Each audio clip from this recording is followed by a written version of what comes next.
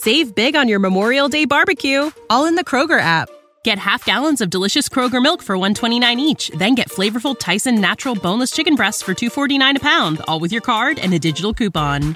Shop these deals at your local Kroger today, or tap the screen now to download the Kroger app to save big today. Kroger, fresh for everyone. Prices and product availability subject to change. Restrictions apply. See site for details.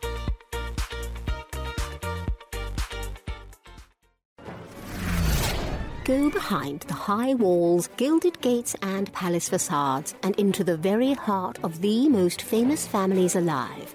Here's your daily consort from the Royal Observer.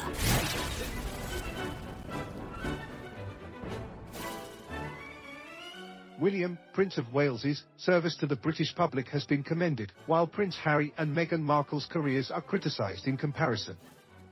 Prince William, to his great credit, is a very humble figure. He is very low and lives a life of service to the country. He understands the gravitas of his role, royal commentator Niall Gardner told an outlet. William dedicates his life to preparing for the role of being king and understands the significance of that. He epitomizes the role of a public servant in the truest sense, and there is much to be admired in that approach, the analyst added.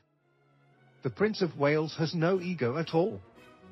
He doesn't seek the limelight or glory, whereas Harry and Meghan do seek the spotlight, as is especially the case with Meghan, and I think we saw that last week at the Invictus Games, Gardner observed.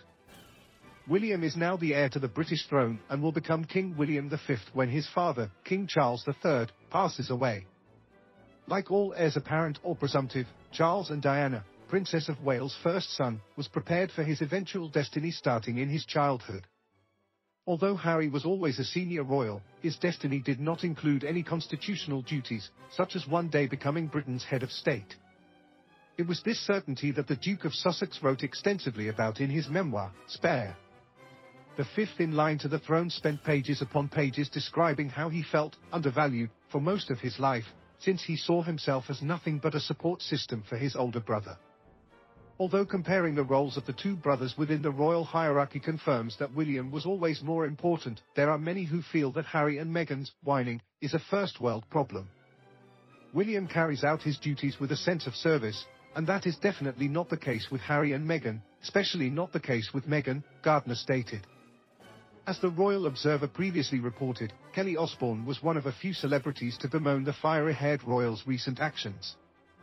Speaking on the I've Had It podcast in June, she exclaimed, "I think Harry is AFT, I do.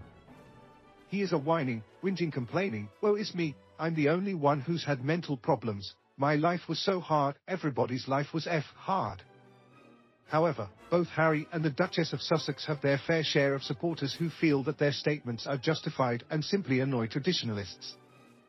Furthermore, there are others who take a more middle-of-the-road approach to the feud between the brothers and share how both are able to live lives of service in their own unique way. Geo News reported on Gardner's remarks.